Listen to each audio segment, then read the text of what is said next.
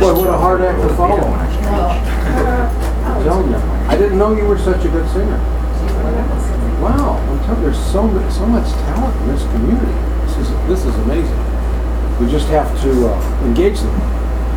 So, is everybody having a good time? Yes. I am. I know I am. It was a fabulous dinner. It actually was delightful, but he corrected me. I should say awesome. Awesome. Awesome. Craig, is Mike's not on? I don't think so. Is it on? Yeah, it's on. I'm just not speaking closely enough. Oh, wait. Is it for me? Yes. Oh, it How's that? That's good. It was a 10. I just passed. If not, we were going to do one. Oh, okay. There you go. All right. So, I thought we would do a short, and I'll promise to be brief. Now, this is not a lecture, okay? I'm going to speak a little bit, and I want you all to speak too. We want to share this. Okay, so this is a sharing. So I expect you, we should have said dinner is afterwards. If you don't have a question or a comment, you don't get to eat. Too late. Yeah, too late. Nobody nods off. If you nod off, we're going to hit you with a stick.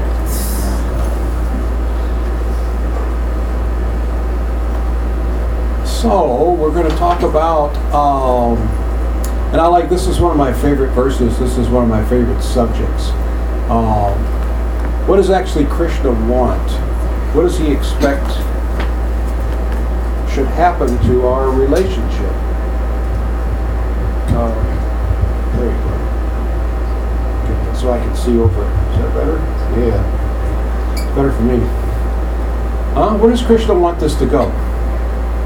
You know, when people are with one another and they get to know each other, they both start to wonder, where's this going? You know, is there a future? Or is it just going to be casual? You know? So, if it's something that's serious, if you feel seriously about somebody, you wonder. So then you may have some faith. Have faith that this person may be the right person. They may be fabulous. This may be a very good relationship, you see. And I have faith, I can feel it. So, we've all felt that way, haven't we? So, when we cast our faith, what's it supposed to do? Bring joy. Huh? Bring joy. Yeah. Friendships. But and it's supposed to turn into something. It's supposed to give us a return. Faith doesn't just sit out there. Faith turns into knowing. I think you're going to be a great friend. After some time, I know you're a great friend. I think you're going to be a good husband or wife. And then after some time, I know, you see. So when people ask for faith, cast your faith. That's very wonderful. But faith should turn into knowing. Faith isn't something you just float out there and just wait till you die and see if it was the right thing to do. You know, we need a return. We should demand a return on my faith. If I'm going to cast my faith, I want some return. I want to get some knowledge out of this. So what does Krishna say? Krishna says, and this is the 7th chapter, 1st verse. Everyone's familiar with this verse. I'm just going to read the English to save time, okay? The Supreme Personality of Godhead said, "Now hear, O son of Pritha, how by practicing yoga in full consciousness of me, with mind attached to me, you can know me in full, free from doubt." Krishna says you can know me in full if you practice this yoga with mind attached to me. See? So Krishna doesn't say, hey, have faith and see what happens. He says if you practice this properly, you will get to know me in full. You see, it doesn't remain a mystery. Most people think of God as some mystery. The mystery man, the most famous mystery man of all time. Everyone's trying to figure him out, and everyone has a little speculation, a little bit of belief, a little bit of faith. What we want to do is find someone who has knowledge. who has knowledge of this evasive character, this mystery man, this God, you see. Somebody that can give us that knowledge. Someone who can inspire our faith. And that faith turn into knowledge, knowing God. See, this is the process of finding a guru. You see, many times people accept a guru because it's fashionable. You know, someone, you may have a guru, and I think, oh, wow, she's got a really great guru, and he's got a guru, so I need one that's even a cooler guru than both of yours. You know, I want a guru that I'm going to say, yes, well, my guru is Swami Snatch of the Dollar. You know? And everyone says, ooh. Yes, that's right. So, that's useless. You're not sincere, so you will not find a sincere guru. And if you are not sincere and you find a sincere guru, he won't accept you until you get some sincerity. So if you're not sincere and you're accepted, Swami Snatch of the Dollar will be happy to accept whatever nice offering that you make to him. We've met him, haven't we? You see. So, you know, for a price, you can become my disciple. And sometimes it goes on like that. People are swindled because they started out trying to cheat. I'm not really sincere about spiritual life, but I want a guru because it's like I don't want to be the last person on my block to have a guru, you know. So we look around, we find a guru, and we're not that sincere, and we end up not getting anything sincere. Our faith, whatever little insincere faith we cast, doesn't turn into any knowing. You see, but Krishna says right here that by practicing yoga in full consciousness of me. In other words, full consciousness of me. And so Krishna is saying what he wants. What does God want from you? You see, church on Sunday, Wednesday night as well, Friday night choir practice, Sunday evening.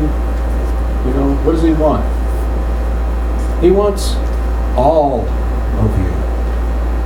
He wants every ounce of you. To him, you are so special that he can't stand a minute that you're not focusing all of your attention on him. He is so attached to we, the living entity. We have gone away from him looking for something else. We're trying to squeeze some enjoyment out of this material energy. We're searching through this material world looking for this enjoyment, that enjoyment. Let me try this, let me try that.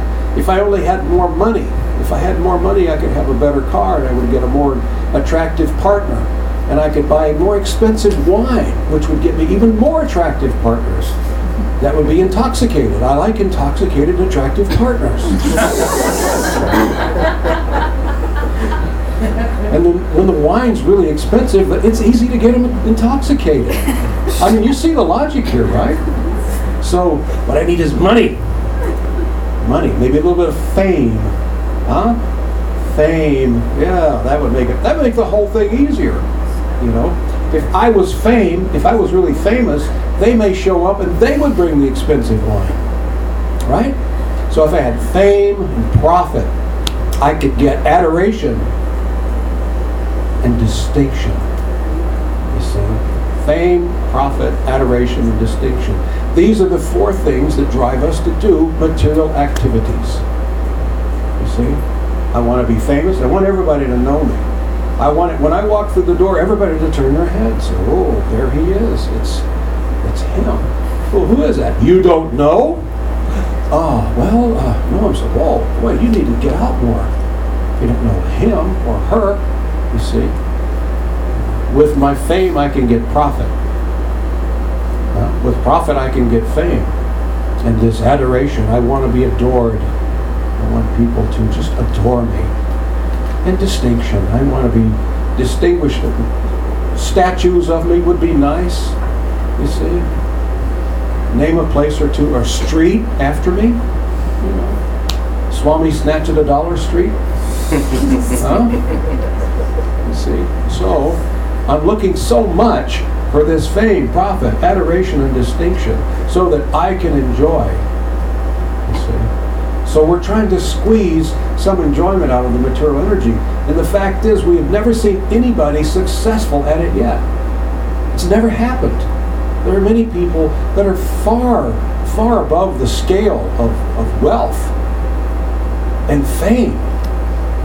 You know, I keep thinking of Bill Gates, but there's many others. And Bill Gates, incredibly wealthy, incredibly famous. Most everybody in the world knows of Bill Gates.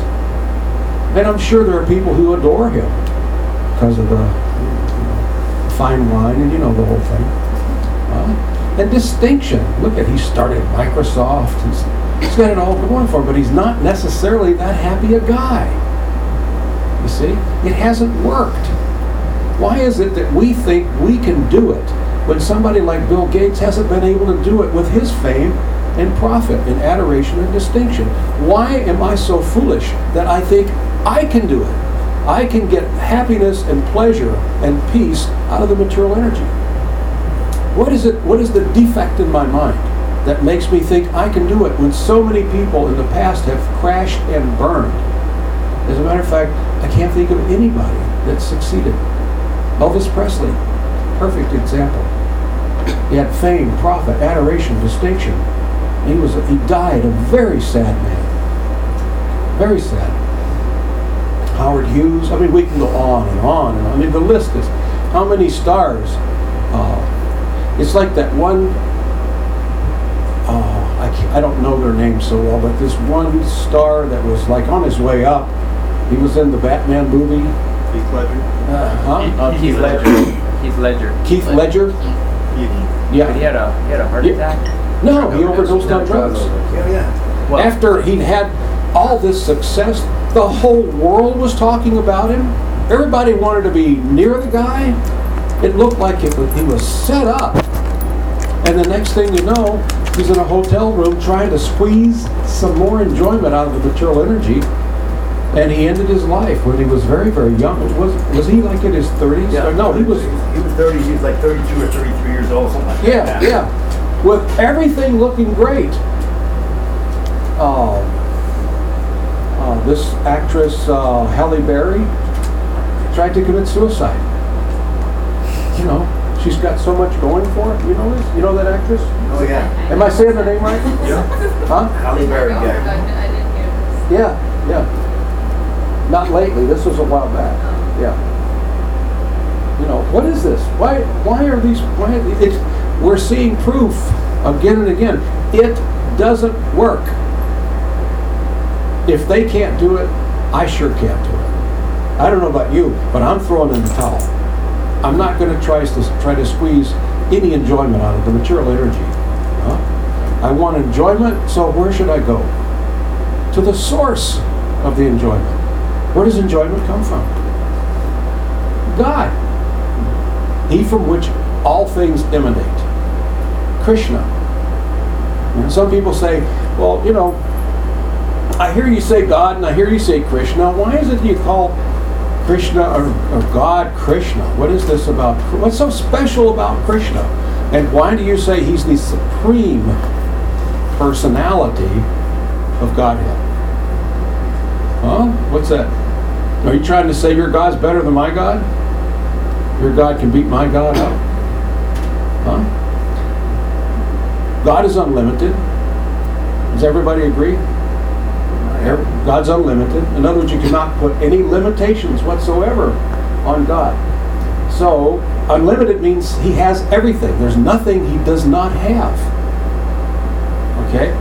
Which means, if you can't deny him anything, he has to have a form.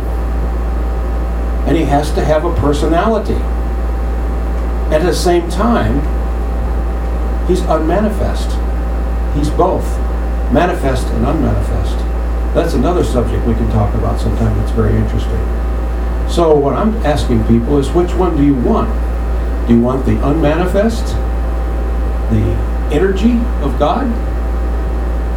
Or do you want the manifest?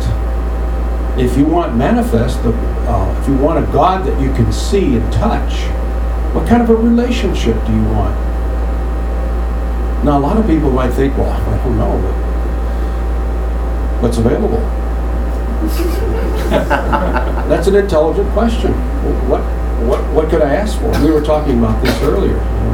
So it's kind of like, I like to use an analogy that if you go into a restaurant and you look at the menu and you go down and you think, whoa, hey, this looks pretty good, my dear waiter, I'll have this right here, And so he says, oui, monsieur. Hope it's not an Italian restaurant when they say that. So anyway, your order comes, it sets it in front of you, and you start to eat. You think, this is pretty good, and you look over, this guy over here, you think, what has he got? That looks fabulous. This is fantastic. Waiter, excuse me. What's this guy got? I didn't see. Where's that on the menu? Oh, monsieur, that's not on the menu.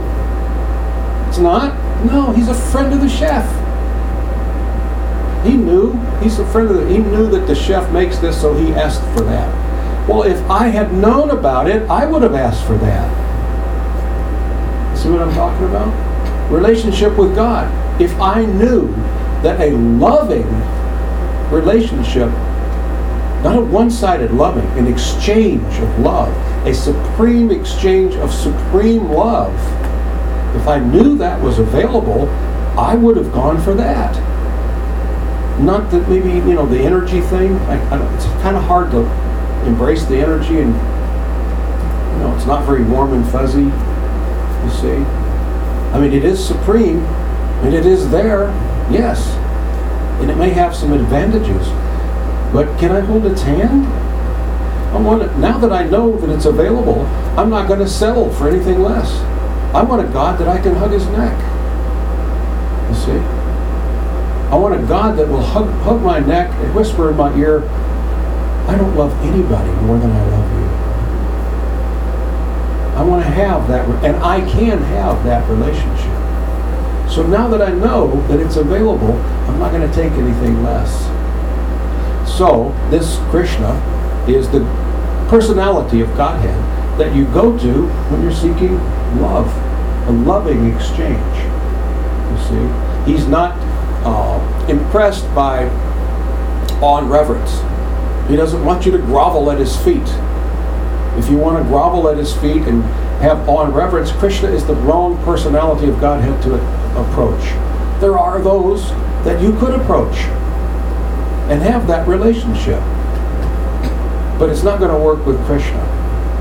Krishna wants to be so close to you that you have to forget that he's God. You see, how close can you get to somebody? How much of a loving exchange can you have if you think that they're God? Isn't it? Can you imagine? It's kind of scary. What if I made the wrong move? What if I made him angry? You see? I mean, you'd kind of be tippy-toeing around, walking on thin ice, as they say. So that's not. I don't think anybody really wants a relationship. Well, there are people who want a relationship like that. You see? But I don't think anybody here wants that. I would believe, from the loving feeling that I feel from this group, that everyone would really like to have love more than anything. Above and beyond anything. Because we want the money and all the other stuff, the fame, profit, adoration, distinction, so we can get love. It's the only thing that's really missing in everybody's life. Nobody has truly enough of it. You see? Because we're not having a loving exchange with the supreme lover. You see? As soon as you open that door, then it's like a domino process. As soon as you open that door and start to pursue God for a loving relationship, then it just magnifies from one thing to another, and it starts to grow. And you start to realize there's no end to this. There's no end to this loving exchange. There's no limitation. It just expands and it expands and it expands, and so many years and so many decades go by, and I just realized I've only scratched the surface. You keep thinking it doesn't get any better. It can't get any better than this. Only to find out in a short time, I was so wrong. It's better. It just keeps expanding, you see. That's the nature of supreme love. It grows and grows. It's out of control. There's a word, a French word, amour faux. Is it French or something? It's crazy love. Insane love. I just can't get enough of him. I can't get him out of my mind, and I don't want to. I refuse to think of anything else, and I couldn't if I wanted to. He's just everything I wanted, you see. The gopis, the eternal associates of Krishna, every time they see Krishna, it's like the first time. Every time they see him, when they blink, they actually curse their eyelids because they blink. I don't want to lose sight of you, but every time their eyes open, they see Krishna. It's like the very first time, fresh, crazy love. Yes. So you're talking. I have a question, but I'm going to explain how it's going to get to the question. Most people become impersonalists because within their relationships in the material world, they're dissatisfied with the nature of, with the relationships. Just like you talked about, guru snatch a dollar, so then they lose faith in spiritual leaders. Yeah. Or then they grew up and their dad left them, or their guru fell down, or so many different things. So then their faiths are being crumpled by personalists. Therefore people become impersonalists. Because they think God can't be like you and me, because and we hear about Krishna, we hear how Krishna is all attractive, how he's all this and all that, but because we're conditioned, if one's conditioned with this type of material relationships, it still seems to affect how we perceive Krishna. How does it affect, like if let's say somebody's born mother and father and they grew up and the stereotypical dad loves his kid and all these things, and somebody else grows up where they just had a rough childhood or a rough life. How does one transgress or transcend all material conditionings based off material relationships and versus somebody who has a different upbringing? You know what I mean? Yeah. 'Cause I feel like a lot of people have That's an excellent question. And a lot of us fit into that category. I fit into that category over there. I had a rotten childhood. It was just rotten. Everything wrong that could go in my childhood was there. Abuse, poverty, fear, uncertainty, all that. So, basically it comes down to the mercy. And also we have to start to see through, we have to stop seeing ourselves as the center of our world. As soon as we start to pursue God in a personal, loving way, and get a taste of His mercy, just a couple of drops, we can realize that, everything that I've experienced in my life has led me to this moment, and I wouldn't change a thing, because I wouldn't want to miss this bullseye.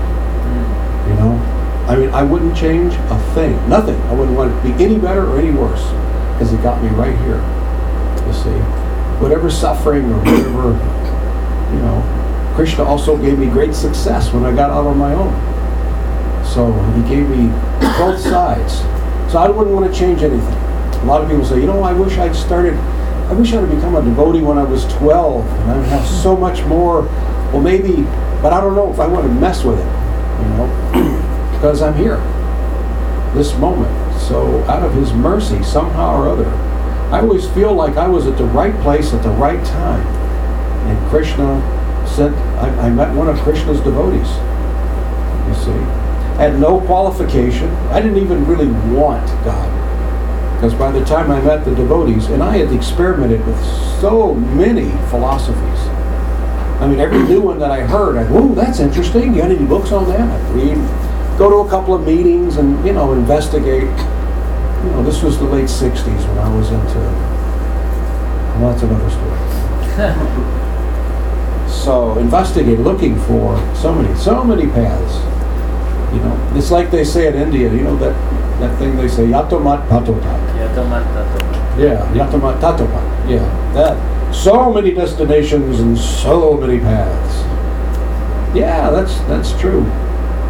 There are so many destinations and there are so many paths. But if you don't know your destination that you want, you don't know what path to take.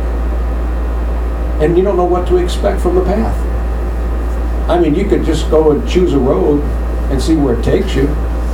If you've got time to kill on the weekend, you know, a lot of money for gas, you could just take off and say, oh, hey, this street here, let's go down that street and see where it takes us. And a lot of people pursue spiritual life like that. This is interesting. Let's check this out. And they go down this path and that path, and it's all fantastic. But they don't have a destination. If you don't have a destination, you're not going to arrive anyplace. Because you don't know where you're going. You see? If I want to go to El Paso, I get on I-10 East. Not just go, I know I want to go to El Paso. So I don't just wander around. Some people might say, well, you could if it's not that important to get to El Paso. It's just kind of an idea. El Paso, or wherever I end up. Well, that's kind of fun maybe for a weekend adventure or whatever. But for your spiritual life, some people take their spiritual life very seriously. You see, I want to control as much as possible what my outcome is going to be with this human body that I have. You see, so I want to know a path.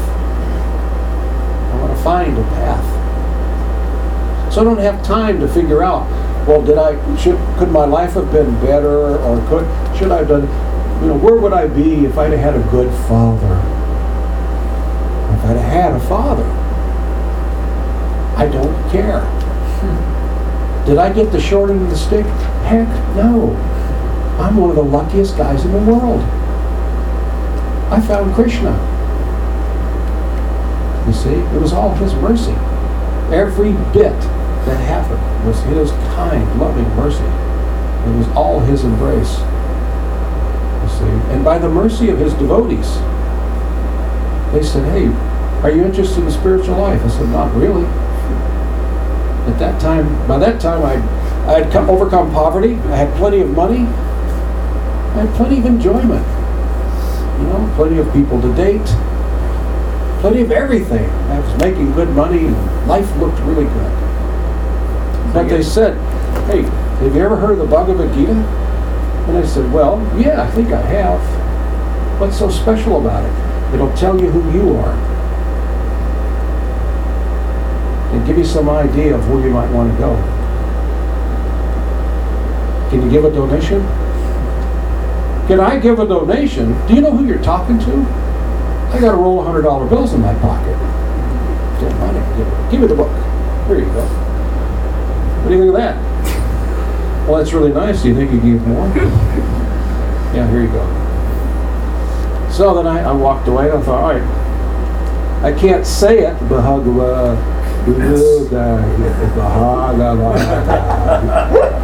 anyway, I can't say it, but I'm going to read it, so I started to read it. And then after a short time, I thought, I want to find this guy. I gotta have a sit down with him. I like this idea of Krishna. I've never thought of God like that. I always thought of God being someone that, I was taught in my upbringing to be a good God-fearing man.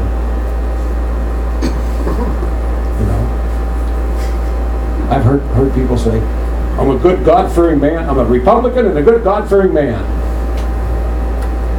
Okay. So, somewhere along the way, I lost my fear of Krishna. I fear not having Krishna. It's just the opposite. Instead of fearing God, I fear what would be without Him. What would my life be without Him? And then I quickly, as soon as I have that shock of thinking, what would life be without Him? I immediately remember I can never lose Him. I can never lose Him. He's here. He's mine forever. He's yours. He's everybody's forever. You see, he could be everybody's special, and everybody is special to him. Yes, Paul. Don't we have to experience lots of deaths in order to get to this? Lots of what? Lots of deaths, like rebirths to get to this. That's pretty common because we're not, when we first come to the material world on our sojourn, we're really not convinced yet that the material world is not a great place. And we start to identify with whatever body that we have. And I am this particular body. I'm like the dogs around here. This dog is convinced. It's convinced he's a dog. And you think, well, that's silly. It is a dog. No. That living entity right there is the same as me and the same as you. There's no difference. I'm convinced that I'm a human being. And so my faith in that has given me this body. You see, the devotee of Krishna doesn't see the dog any different than the human being. The devotee, when he's walking down the street, avoids stepping on ants. Why should I cause difficulty to these other living entities? Because they may have some limited consciousness or limited intelligence. Now I've got a bigger responsibility. You see? So, it takes us a long time to start to figure out who we are. That's what was attractive about the Bhagavad Gita. I wanted to find out who I am. This self-realization idea, that sounds pretty good, So I know it's a big step to surrender. I mean, that's the big thing. It's surrendering yourself to God. I can't hear you. Speak up. That's all I'm saying. Yeah, speak louder. Yeah, no, I say the big thing to me is to surrender yourself to God. That's like the big step. Yeah, I mean, it's also the hardest. Yeah, because it's releasing everything that we know or what our comfort zone is of the material. It goes against our material consciousness. Spiritual consciousness goes against material consciousness. And in material consciousness, I don't want to surrender to anybody. It's like I've said before, surrender has got, in the material concept, has got such negative connotations. Because that's what you do when you're beat. You surrender, you throw in the towel. You sign a contract and you negotiate. Like General Lee said, okay, I'll surrender, but can my men keep their rifles for hunting, and can they keep their horse for plowing? And General Grant, by his mercy, said, okay, they can have this and they can have that, but they can't have that and they can't have this. You must give me your sword. And he walked away, humbled, disgraced. Japan surrendered to the Allies after we dropped 3 nukes on them. Was it 2? 2 or 3? 2? Yeah, and we dropped 2 nukes on them. And they said, okay, we surrender. That was disgraceful. It was horrible. So when we hear this word, we think, oh, surrender? I don't think so. But surrender, in the spiritual term, means loving surrender.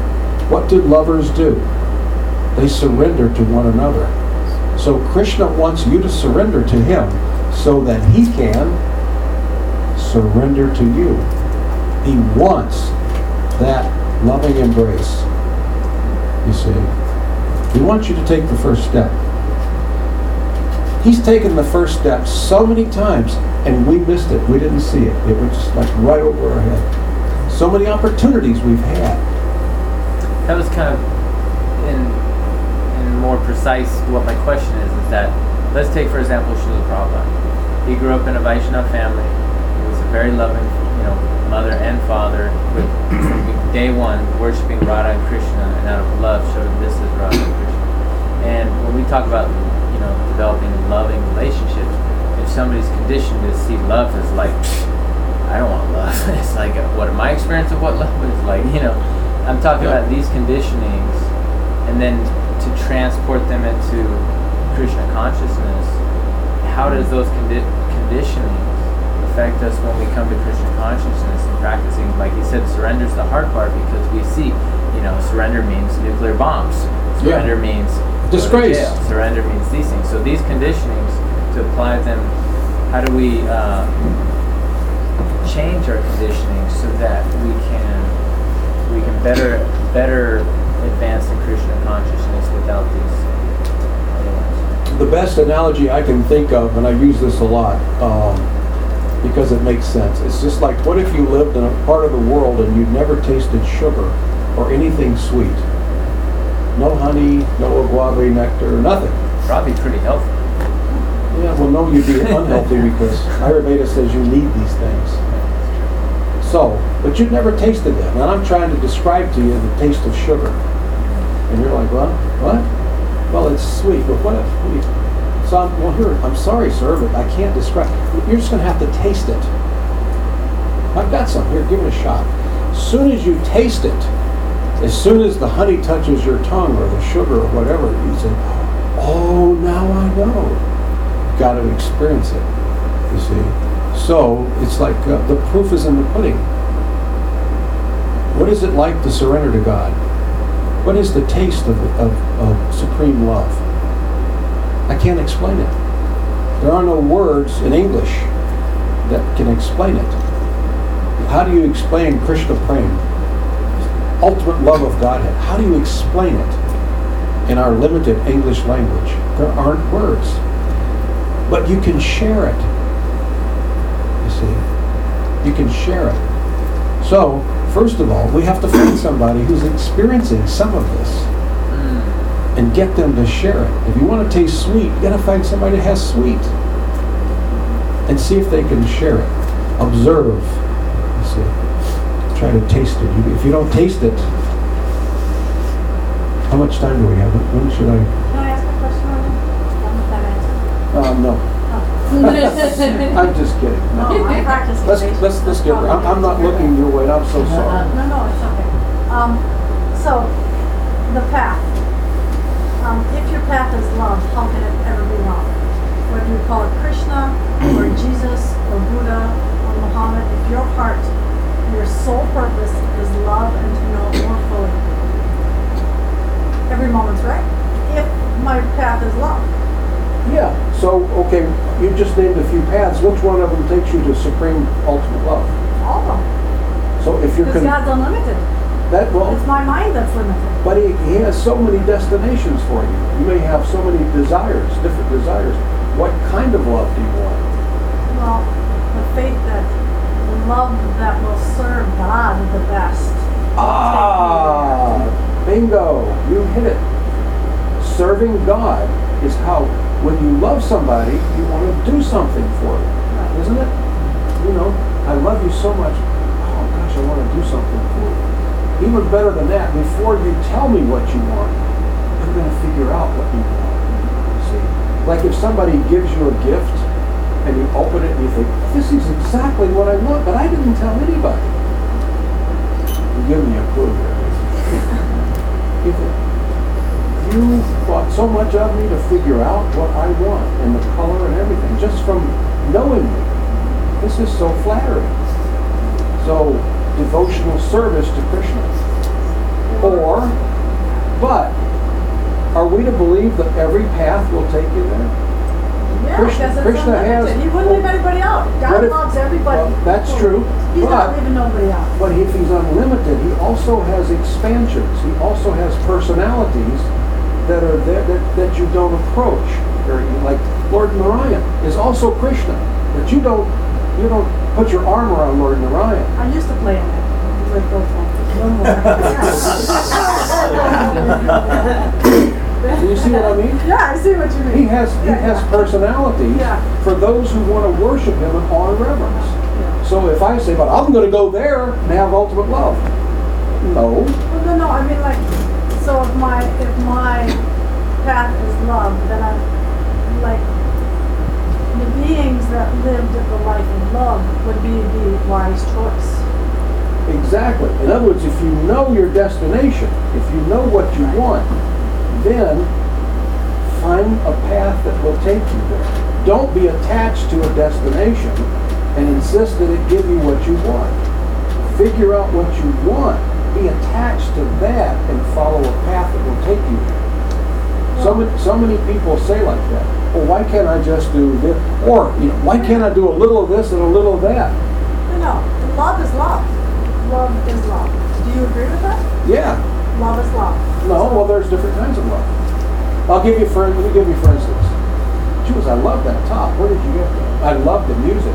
I love that lamp. Don't you love this weather? I love your house. And then I'm going to say to you, I love you. Well, wait a minute. Do you love me like the lamp or the music or the house? Well, so we have a tendency to fill it in ourselves. Oh, I think you mean you love me like this. Because I didn't really tell you. See? So love, I'm sorry, it's not love. And you know that. Come on. When somebody tells you, I love you, you wonder, well, what do you mean by that? What part? What are you talking Yeah. I mean, what do you want? What do you expect? So I mean, from ultimate love, from God love, from the love that you can't explain. It doesn't come in power. Yeah. It doesn't come,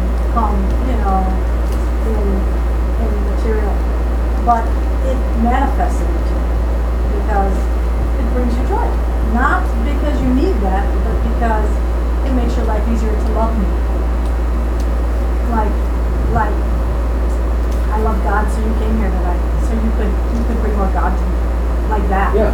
Because I said I want this room, And so you we can have holy people come and talk. And you can see. And they came. And you can see. Like that, right? That's love. Yeah. Holy people came and I came too. Yeah. But you see what I'm saying? So I always have difficulties with people thinking that one aspect is better, because I think that if your heart wants to serve love, I think it's kind of like maybe college or kindergarten up the road levels of ability to experience.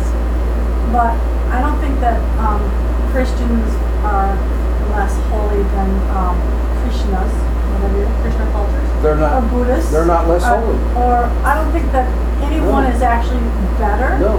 I think wherever your heart takes you to that place that is so filled with just goodness that can't be expressed, that you tear because you get to walk the planet. Right. That's all that really matters. That's the kind of love I'm talking about. What I'm talking about is when you decide that I want the supreme love. I want the best love that I can have. Eternal, unconditional, supreme love with the supreme lover. That's what Now, I'm having this I have to say that I haven't seen, I'm not saying that it's wrong, but I haven't seen any indication that Lord Jehovah is offering that. I've read the Bible. I never saw that invitation to come You and mean give like me. Jesus? The Father of Jesus. Oh, Lord, okay. Jehovah. Okay. Yahweh really is his. Jehovah is a mispronunciation of Yahweh. I'm not sold. I'm not sold that that's where I need to go to have this supreme love. I think I'm going to have an reverential love affair with him. You see? So if I say, well, I'm going to follow that, I want Lord Jesus Christ to take me to his Father, I feel uncertain about that because I'm not looking for on reverence. I'm looking for love. I want somebody that I can play with, hold hands with. You see, I want somebody that's so attractive that it just knocks me out every time I look at it. Somebody that's got a sense of humor. I want a God that likes to joke. You know, I want to spend I'm thinking about spending eternity with this guy. And a lot of people don't. A lot of people don't think about, well, what's it going to be like with an eternal relationship once I get there. So, and I've asked people, once you achieve nirvana, what are you going to do? What's the next step? In nirvana? Yeah, of course. You can't serve. What are you going to serve? The nirvana itself. There's nothing there. Nirvana is a Sanskrit word that means nothing, void. Zero, zip, nada. You're alone. There's nothing. That's the definition of the nirvana. A lot of people in the West think it means peace, joy. It means nirvana was Buddha's expression of a place to get away from the pains of this material world, the void. You go into the void.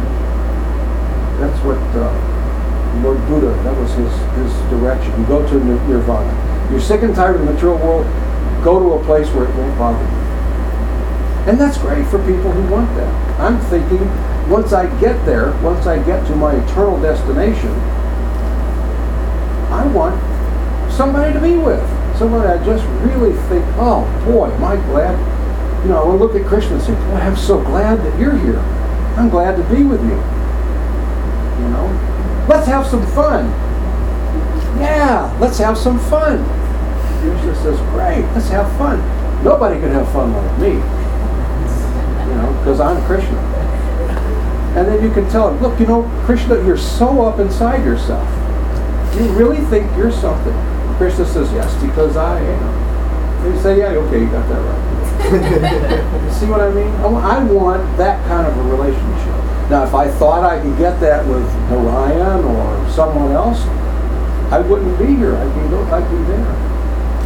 So I'm one of the fortunate people that was showed a destination that's achievable through a certain process.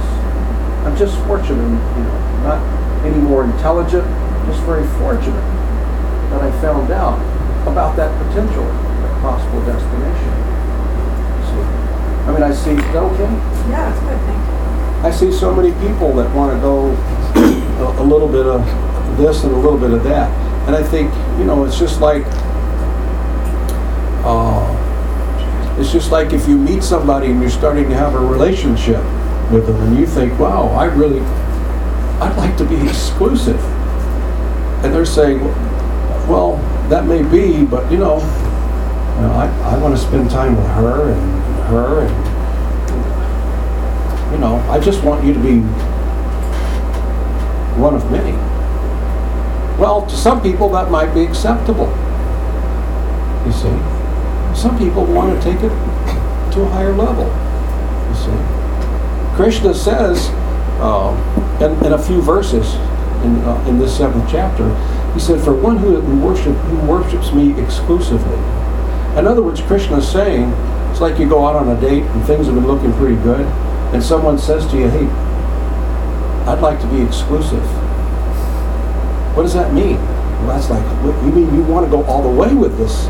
Like this is the real thing? I mean, we're like in love and we're going to be like together? A real... Krishna, he makes that offer. If he's not saying, I'm going to turn you to a pillar of salt or burn you in hell if you don't. But if you do, if you'll worship me exclusively, I will deliver you from this world of suffering, this material world. I will deliver you personally. I'll take care of everything. You just say the word. I'm ready. I'm ready to make this serious. It's like he's opening a box and there's a ring in there. Really big ring. You know, so Krishna's, we don't know it, but Krishna is trying to woo us at every moment. He's offering such enjoyment, such transcendental love, such an experience at every moment. He's trying to woo us. And if you look back, you'll say, wow, that's right. My experiences with this Krishna have always been like he's trying to attract me. You see? So, yes? I was just thinking about her comment or question about all paths lead to the same goal. And then my mind was trying to wrap around like how this could be possible. Because like if I get on the freeway and I don't know where I'm going, but I'm thinking everywhere it's just going to go the same. If I get on I-10 East or if I get on I-95 South or if I'm trying to, you know, it seems like I'm going to end up in all different places. Versus what she was talking about is the intention to love. It seems like two separate things in your path. Like I could be having an intention to love, but if I'm going this way, I'm going that way, I'm ending up in two different places, even though my intention was, I'm just doing this trip out of love. Seems like two different subjects or two different But actually, things. Krishna says, you know, he's the supreme, and he sees things that we can't understand. But Arjuna asked Krishna, because Krishna describes in Bhagavad Gita the impersonal path and the personal path. You can worship the impersonal Brahman, that's also me. You can also come to me and love it. So Arjuna, after hearing this, is like, hey, which one is better? So Krishna says, well, to me, the one who worships me in loving devotional service is more perfect. That's my opinion, Krishna says. But then he goes on to say, but you can achieve me even if you go the opposite way. Even if you go towards the light, ultimately, you will achieve me. Ultimately. Then he says, but it's very, very difficult. You see? So the point is, you can follow all these paths, and you may get a tremendous amount of love from wherever it takes you. But is it going to be the kind of love where you don't find yourself wondering, is there more? You see? So if we achieve nirvanic liberation, if we achieve liberation into the impersonal Brahman, the Brahma Jyoti, into the light, is it satisfying? Are we going to get there and think, well, I think that there's more? You know, this is really great. This is fabulous, but I think there's more. I wonder if I could find something else. So then that yogi who has achieved that liberation comes back looking for more.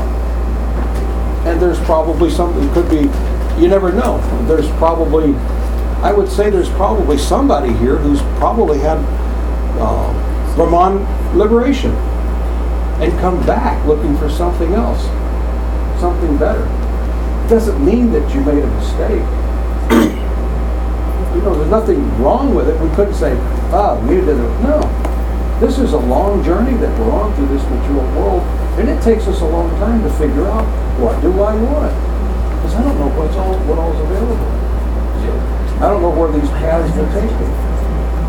So I would say most of us in this room have taken a lot of paths in previous births for us to have an exalted birth, a life like we're having now. And we've probably chewed it and chewed it and chewed it, and it's like chewing gum. You've chewed it and chewed it. There's no taste left. You know, we've run the paths ragged, and now we're looking for something better. Yes. Somebody has Mataji? Yeah. In my understanding, I feel that yes, we have taken other births, we have reached some level to be here where we have a desire to find some spiritual center and spiritual source and realize what is our own true nature. Yes, we've all gone through that, otherwise we wouldn't be here. Yeah. And we've all gone through our ups and downs and our different experiences, not only in other lives, in other births, but in this birth as well, up to this point, because we might never have been discussing it with great interest unless we had gone through certain life experiences. However, going back to Laura's question, I find that people are in the West, especially, where there hasn't been one set tradition. People are questioning anyway. Yeah. You know, it's not like regimented. Yeah. You will do it this way and that's it. You know, we all go to temple, we will all chant, we will all do mantra, you will fast on such and such a day. Here people question everything. Yeah. So they're allowed to be more individualistic. So they're thinking about it and saying, okay, I'm going to try this path, and well, that didn't resonate with me, so let me try this one. Yeah. And then I'll go to that one. And I think deep down there's a great desire to realize the truth. Yeah. They just don't know what is the best way that's going to take them there. Right. It's only their own direct experience which can show to them, yes, I think they can intuitively feel, especially if that is their karma in this birth, to realize and to actually make progress on the spiritual path. They will find a path, whether it is Krishna consciousness or whether it is something else, becoming a Buddhist or exactly. And a lot of people are just finding out that there are paths. Yes. That's what's happening in the West a lot. Now people are realizing there's more than a path or two. Yes. Because, when I was growing up, I'm old enough to remember, one advantage to old age is you get to see history, and you can look back and see how things have changed. When I was growing up, there weren't that many choices. Until Srila Prabhupada came to America, he didn't have this choice. You don't have anything as Eastern. I remember when there was no yoga in America. There was no incense in America. When I became a vegetarian in the early 70s, people thought I was an idiot. They thought, well, you from another planet? Are you crazy? I was leading salesman in a national company, and they fired me because they were afraid of having a vegetarian Hare Krishna to work for, even though I was bringing in more money than anybody. They just thought we can't have. It was just too weird. It was off the planet. You see. Now, people in the West, in this country, are starting to realize there are lots of paths. It's like liberation. What we're trying to say is, let me show you a path, and here's the destination. Right. And from my experience of traveling around, not only North America, but Europe as well, there's even in India, today in India, the younger people.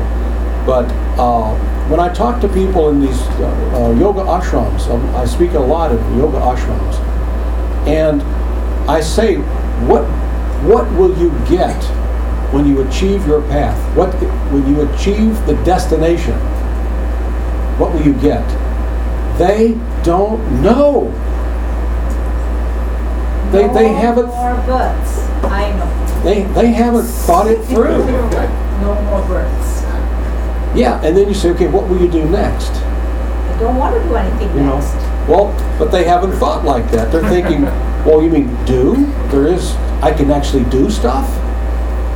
You mean I can, well, I haven't gone that far. I think part of it in the West also is everybody's not familiar with Krishna.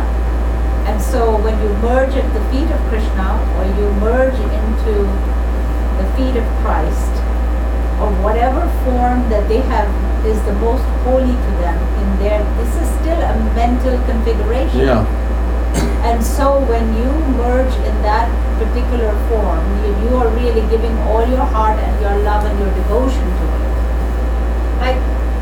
Then that is your mission in life. Yeah. And you have accomplished your life's goal. Now, whether that means you will take no more births, or whether that means you have already done a lot of good karma in this life, and so your next life, you will probably be totally liberated because you've already made such strides in this life. Yeah. But as Krishna himself says in the Gita, that kind of birth is very hard to obtain. Yes. To be born in the home of pure and prosperous parents, or even in the home of sages, where your path is delineated for you, and off you go and realize the truth. Therefore, Krishna says, if you just offer me loving devotional service, offer me exclusively loving devotional service, you can realize the truth now. Will deliver you. Yeah. So, You can climb on my back, and I'll carry you. Right. I'll carry you there. Or you can do it yourself if you like. Krishna is so cocky. He knows he's the best. And he says, everybody's going to end up right here. No matter which path you take. It may take you a gazillion lifetimes. And ultimately, millions of liberations. But you're going to be right here because I'm the best. Everybody wants love. And if you want the ultimate love, that's me. That's what that's Krishna's. So, Krishna doesn't twist anybody's arm. If you say, well, my dear Lord, that sounds wonderful, but I'd rather be an atheist. Krishna says, oh, then let me help you. I'll give you the faith to be the very best atheist. He'll give you the faith to follow any path you want, because he knows, ultimately, once you get tired of it, you're going to be right here. But he sends his devotees to help you get here quicker, because he'd really like you to come back. But for love to be true love, you've got to choose him. He can't force you. So he's waiting for us to make the choice. Basically, that's it. So I should probably wrap it up. Huh? It's probably getting a little... I think she had a question. Oh, I'm sorry. Yeah. Not a question, but a comment. I feel like I really heard what Laura was saying about, regardless of what the path is, love is love. And I feel like I've met Buddhists, I've met a Kali worshiper, I've met Christians, I've met people of all different religions, and you know when they have it. Yeah. It's a tone, it's a bell, it's like a energy around the person. Well, and my... And then I wanted to kind of comment to what Bill Paul said, how people come from different households and Yeah, different backgrounds. And my feeling is that's kind of what helps people find the path that fits them, you know?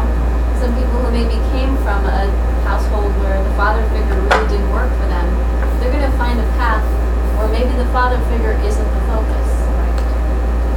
And they find it in that way. Yeah. Well, That's maybe why there are so many paths, is because there's so many different people. and so the many reason different why there are lives. many different paths is because there's so many different desires. We have so many different desires. There's a path for every desire that we can have. But because I have a desire, it's like when I was a child, I wanted to be a fireman. And then I changed, I wanted to be a cowboy. And then I wanted to be a soldier. And then I didn't want to go to Vietnam, I never wanted to be a soldier. And you see what I mean? So my point is, just because I say, well, at this point, I want to be a this.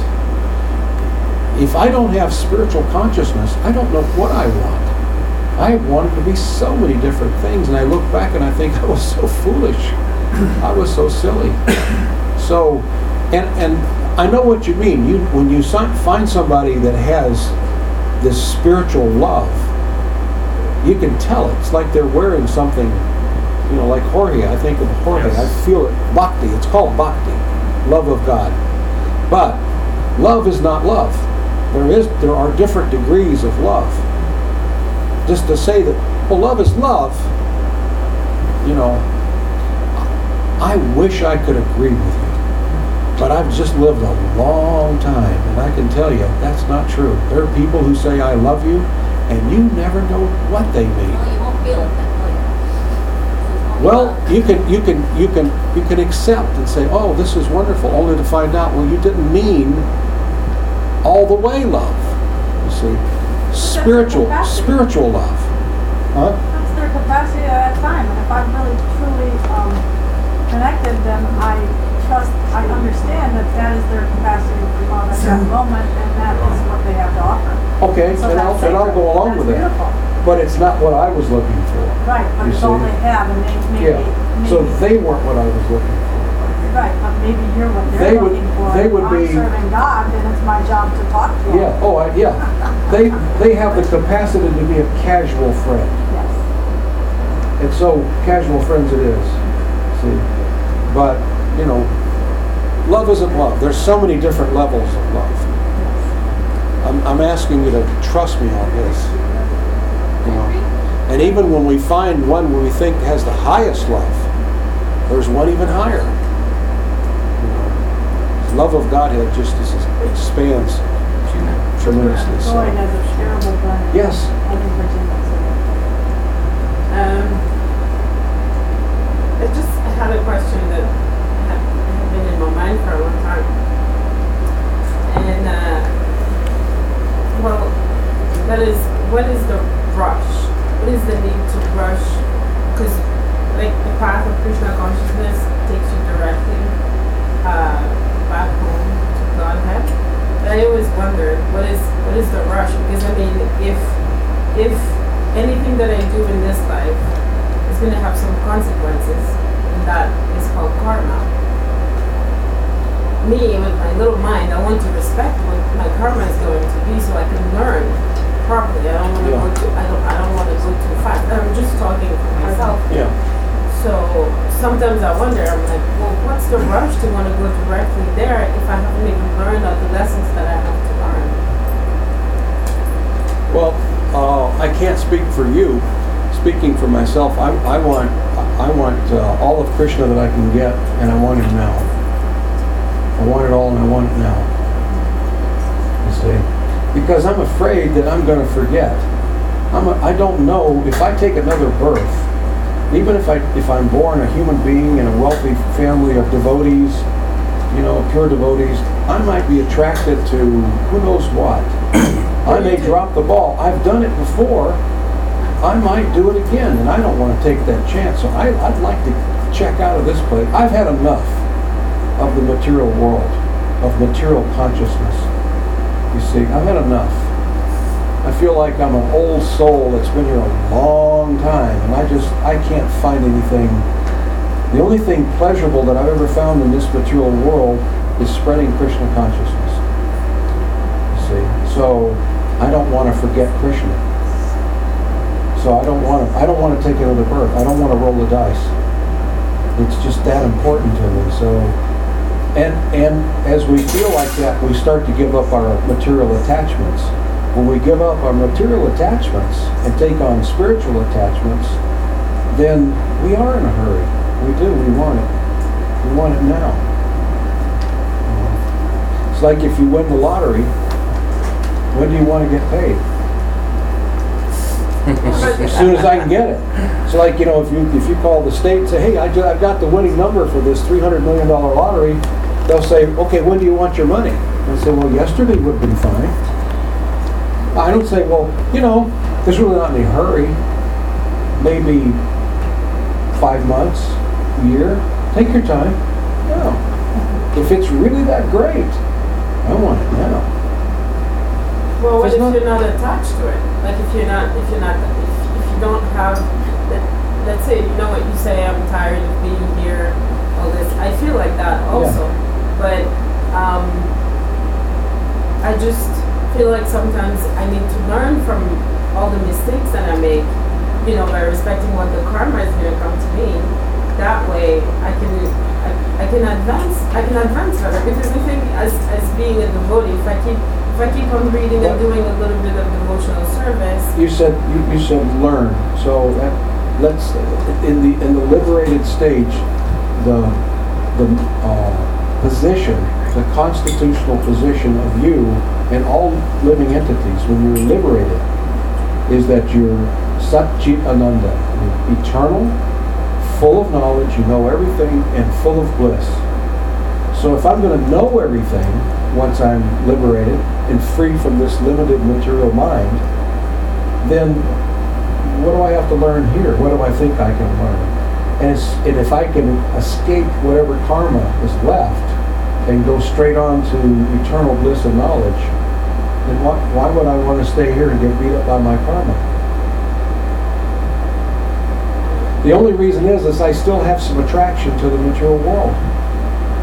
Well, not necessarily. If I'm doing devotional work and I'm in association with devotees, that also counts, right? Yeah. You get some benefit from that, yeah. And that follows you in the next life. Yeah, but I'm afraid to take another life. I'm afraid I may goof it up. I've got free will and I might misuse it because I've done it before. You see, I want to get back as soon as possible. Now that I know what's there, and it gets to the point where the devotee doesn't really care if he goes back to God as long as he can remember Krishna. Well, that's what I'm talking but about. Prabhupada said, no, you should want to go back home, back to Godhead. If Krishna says, I would rather you stay in the material world and preach, then I will say, okay, very good. But for me to go to Krishna and say, oh, Krishna, I want to stay in the material world and preach, that's not devotional service. Devotional service is, my dear Lord, what do you want? I want to do, and he may say, I want you to come home and be with me. Or he may say, I would like you to go to hell. I'd like you to go to the hellish planets and spread Krishna consciousness. And you say, oh, that is wonderful, very good. I just want to never forget you. But if what I'm thinking, like if I'm following what you're saying, if what I'm thinking is, I want to get out of here as quickly as possible and go to Krishna as quickly as possible, this is what I want, right? Yeah. It's my desire of, okay, I don't want to live any consequences anymore, I'm tired, I just want to go. Yeah. Right? Well, what I was talking about is just to respect what the karma is, and I might be misunderstanding. Well, what if Krishna says, oh, okay, karma? Yeah, you've got a lot of karma coming. Okay, it's gone. If he says that, he says that. Well, that's what he's saying. Right? That's what he's saying. You just surrender to me, perform loving devotional service, and I will deliver you. I'll take care of everything. I'll pick up the check. Whatever you owe, I'll pick up the tab. You see? If that's what you want. He's not going to beg us. He's just making the offer. Some people will say, my dear Lord, I'm so attracted to you. That's what I want. Others will say, hey, that's really nice of you. And I hope they keep that offer warm because I may want it next week or next month, but not today. I'm not ready to surrender today. I'm not ready to give it up. I still have some faith in the material world. I think I can do it. I think I can make this work. I think I can fame and profit and the great wine and the whole thing. I think that I can enjoy this. That's a difference. Krishna says, okay, then I see that you have faith in the material energy. Let me help you with that. Here's more faith. Not only that, since you have no potency to do anything on your own anyway, let me give you the potency. Let me give you the energy to pursue it. Because you're going to be right back here. It may take you 1,000,000 years, but you're going to be right back here. There's nothing greater than me. There's nothing like me. And I know that. I'm Krishna. I don't have to scare you or intimidate you. I'd love it if you would choose me right now. But you have to have free will to choose or reject me. Otherwise, it's not true love. True love means I have the right to walk away. Otherwise, I'm a prisoner. There's no taste in that. Krishna has no taste in keeping prisoners. You've got to choose him. You've got to seek him out. You've got to flatter him. This is a supreme relationship, you see. You try to romance him. Try to attract him. And then he'll run towards you. But as far as him trying to force you, he's not going to do that, And if you still, or any of us, if we still have some attraction to the material energy, then he'll let us stay here as long as we want. And he'll give us all facility to try to enjoy it. And if you want to go down that path over there or that path over there, he might even say, you want this path or that path? I just came up with another path. Would you like that one? As a matter of fact, I got more paths than you can imagine. So, You give me a desire, and I'll give you a path to but it. if it's Krishna giving me the path, then how is it not being with Krishna? He's giving you the path even if you want to go away from him. All these paths lead away from But him he's giving you the path because you want it. because he loves you, He loves you, because you're still with him. right? But And you don't know it. And he's The waiting only for. secret is you don't know it, but you're still with him. That's what we're trying to figure. Is that correct? We're trying to teach people that Krishna loves you, and all you have to do is turn and face him and say, "I want you." And he says, "Hey, here's the path. It's only about 2 feet. This is the shortest path you'll ever walk." So it's basically, You say to Krishna and mean it from your heart, "I love you," and he'll jump in your lap. He says, "Say it again." That was really sweet. Krishna actually says, "You don't know how long I've waited for you to say that." This is really serious business to Krishna. He's a mushy kind of guy. He actually says that to the living entity. When you turn to him, Krishna says, "You don't know how many billions of years I have waited to hear that." It's just like, this is huge to Krishna. It's not like, "Oh, okay, if you like, you can come on." No, this is huge. Krishna's, yeah. So, you want me. I've always wanted you. Now that you want me. As a matter of fact, my hand has been outstretched to you for eternity. It's always been there. Even when you were trying to go do this, or you're trying to go do, or when you wanted to be an atheist, still, I was like, I wasn't offended. Now I'm not angry. Krishna doesn't have any doubts that he's God.